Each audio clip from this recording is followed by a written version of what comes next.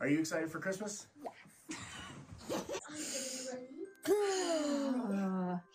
I'll get ready. All right, whenever you're ready, man.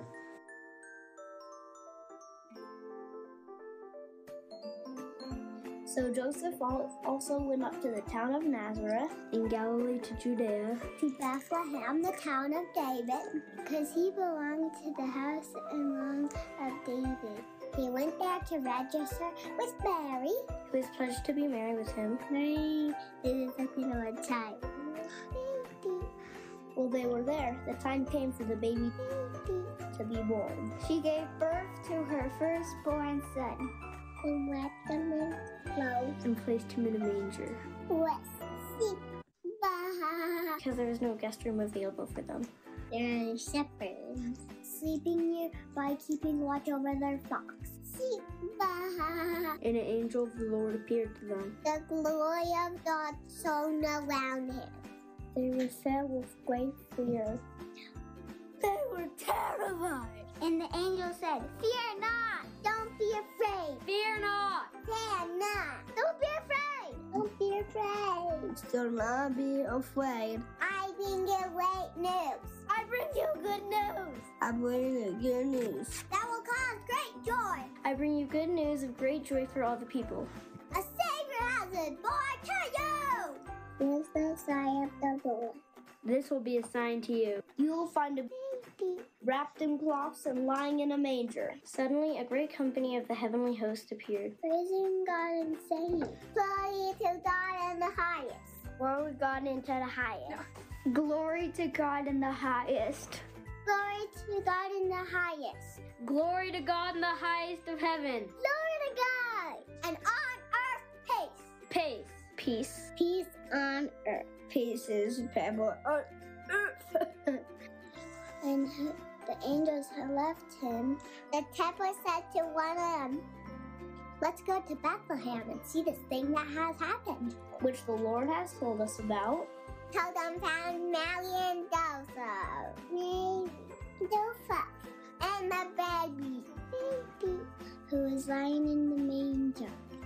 When they saw him, they spread the word concerning of what they had heard about this child, and all who heard it were amazed as the shepherds said to them. Mary treasured up all these things and pondered them in her heart. The shepherds returned, glorifying and praising God. Glorifying and praising God. Praisifying and glorying God. Glorifying and amazing the Lord. For all the things they had heard and seen, which was just as they had been told. Merry Christmas. Merry Christmas. Merry Christmas. See you later. Merry Christmas. Merry Christmas. Merry Christmas. Ow. Goodbye. Goodbye, people.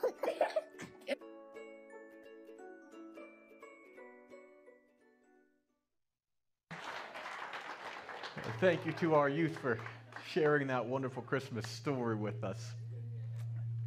Wow, I come with the gravitas today. Like, whoa. So glad to have you here as we celebrate Christmas, and this is we're wrapping up our Advent series, which we began about a month ago, as we determined to watch this season and to celebrate Christmas in a new light.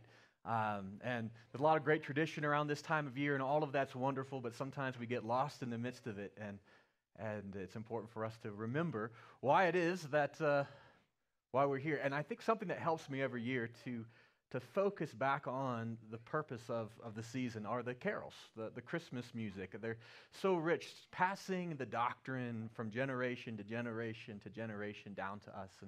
And one of my favorite carols, I think, that really begins to show like Christmas in a different light, what that looks like, how it changes us, is one called "The Bells on Christmas Day." I don't know if you've ever heard that one, but it is a very it's been around. It was written by the poet Henry Wadsworth Longfellow, and it was the time of the Civil Wars when he wrote it.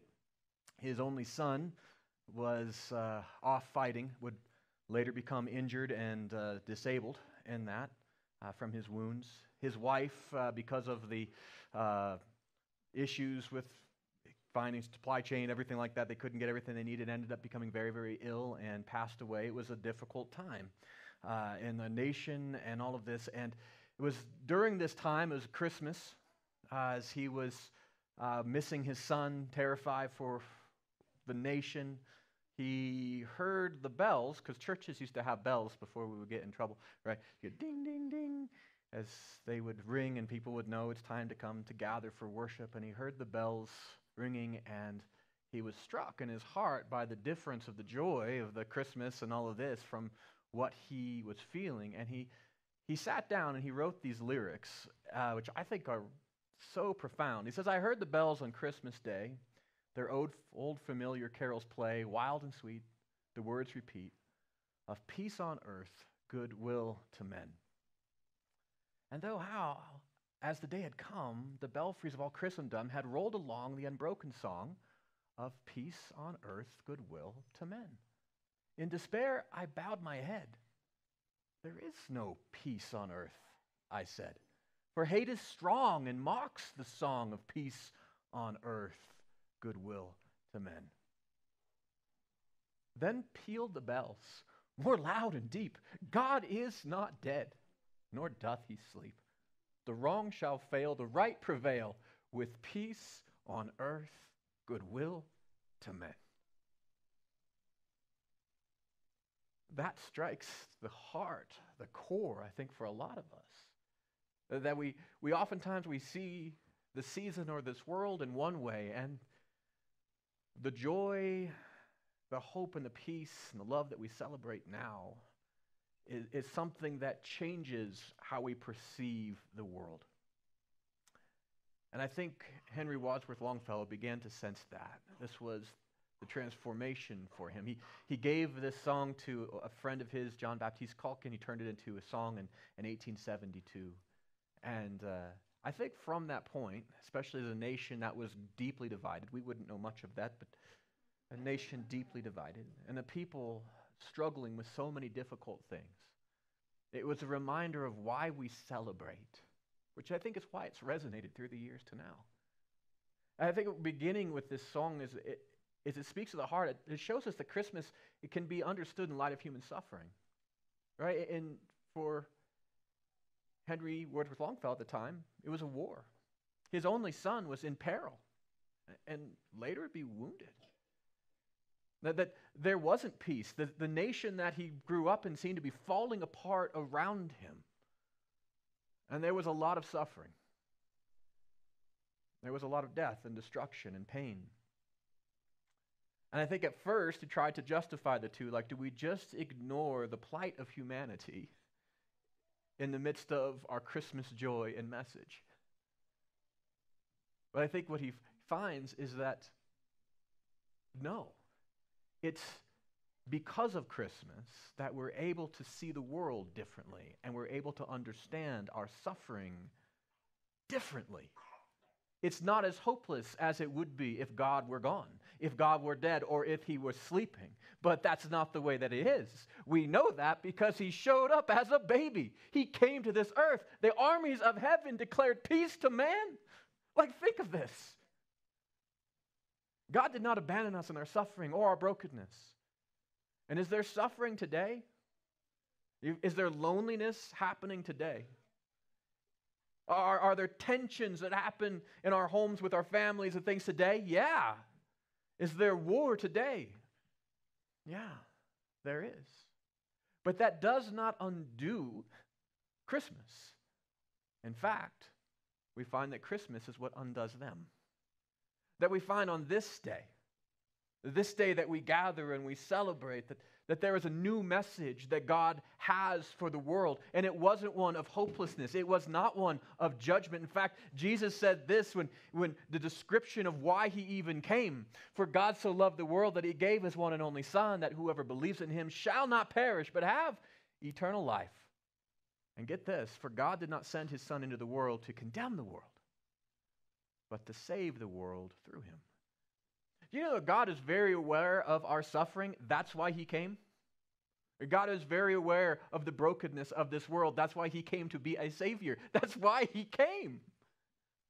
He didn't come to make things worse. He didn't come to rub our nose in our brokenness. He came to lift us up, to be our light in the darkness, to be our hope in the midst of despair, to be our ever companion in the midst of this place that can be so lonely. Christ came. God came. And sometimes I think we're afraid at this time of year to face human suffering, but no. I think it's this time of year that we're reminded that we can look into the darkness of this world and not flinch any longer because it has been overcome. The light of the world has come. God is making all things new. He is redeeming the brokenness. He is at work even now, and he has not abandoned us.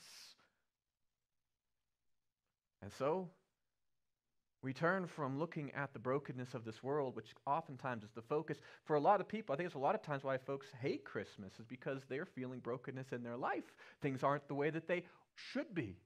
And there is suffering and pain, and they hate this time of year because they think that we should just feel butterflies and happiness all the time at Christmas season.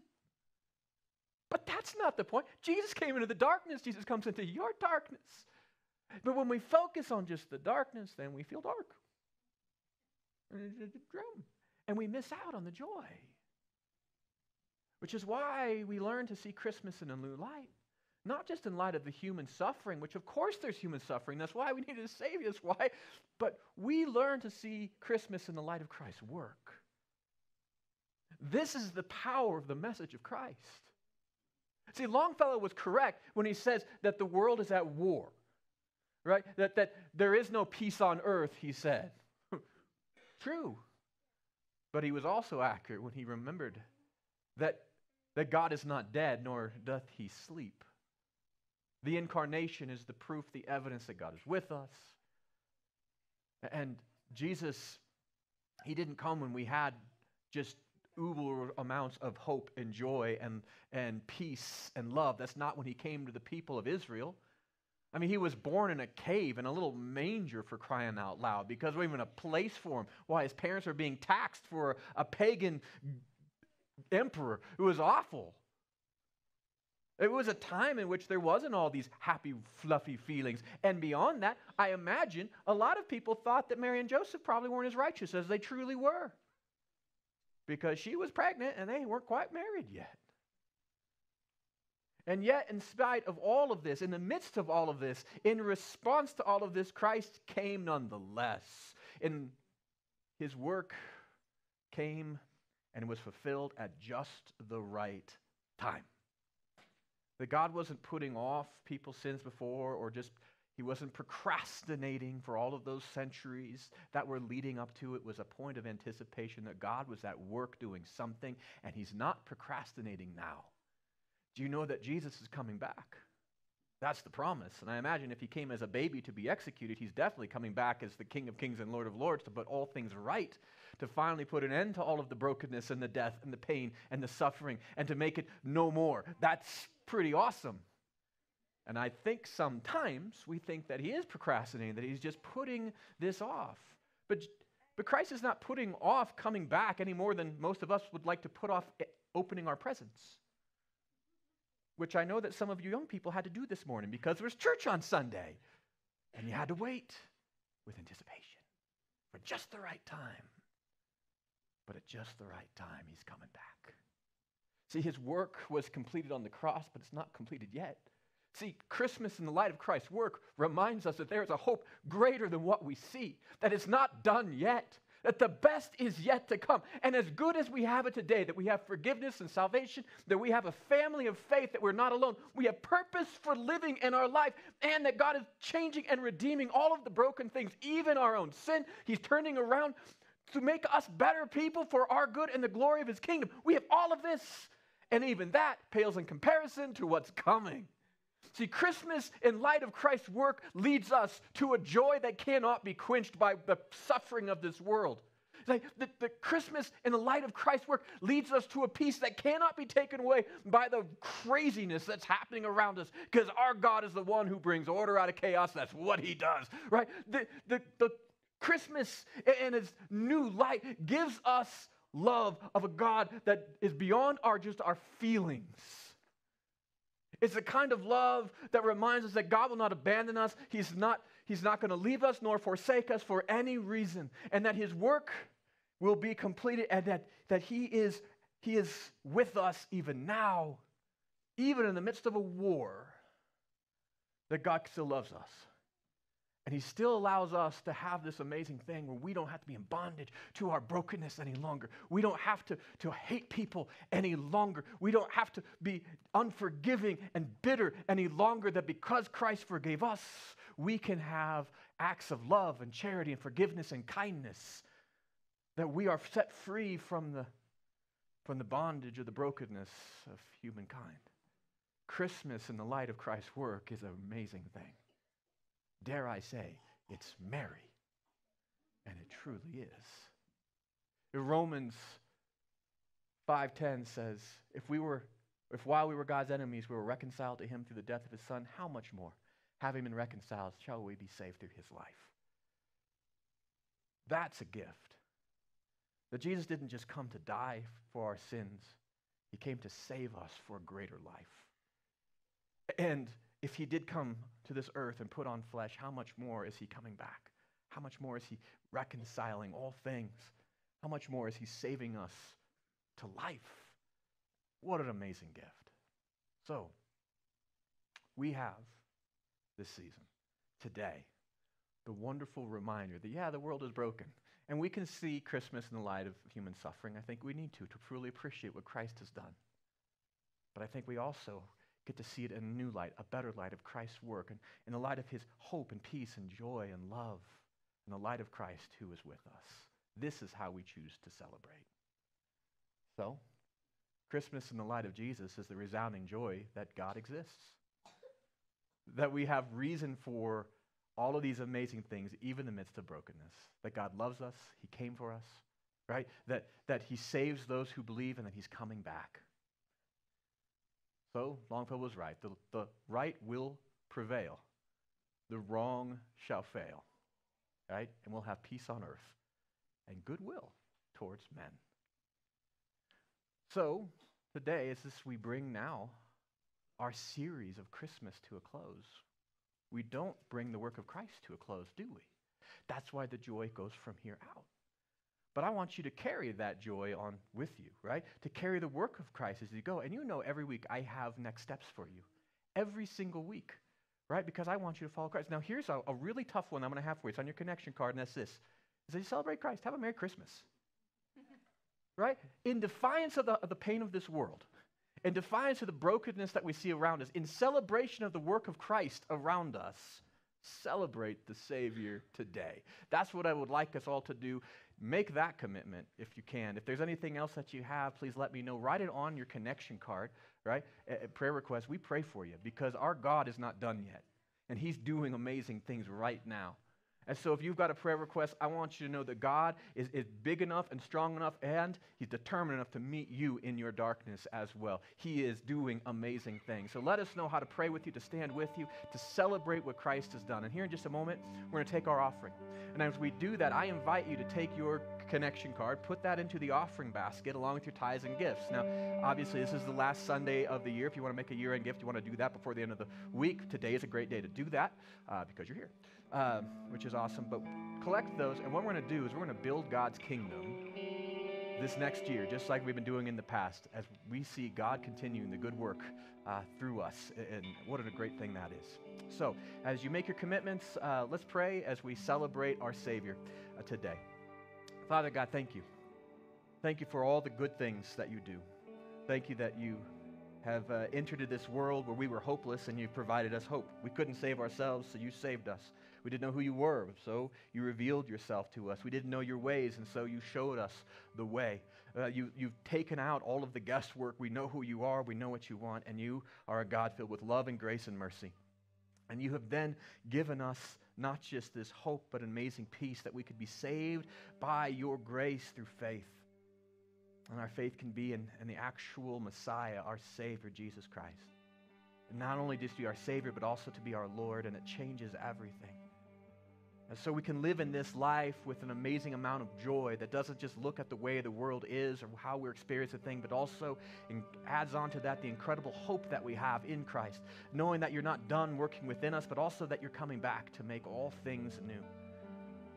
And in every day that we experience your love, and that kind of love that transforms us from the inside out, that kind of love that would send you to this world for us, choosing our good above your own, Lord, that we can love you back, and we can choose you and to follow you, but also we can love other people, and that we can even choose to love our enemies, which is an amazing thing, to bring about this greater peace, that your light has come and we celebrate that. So today, may we celebrate you rightly.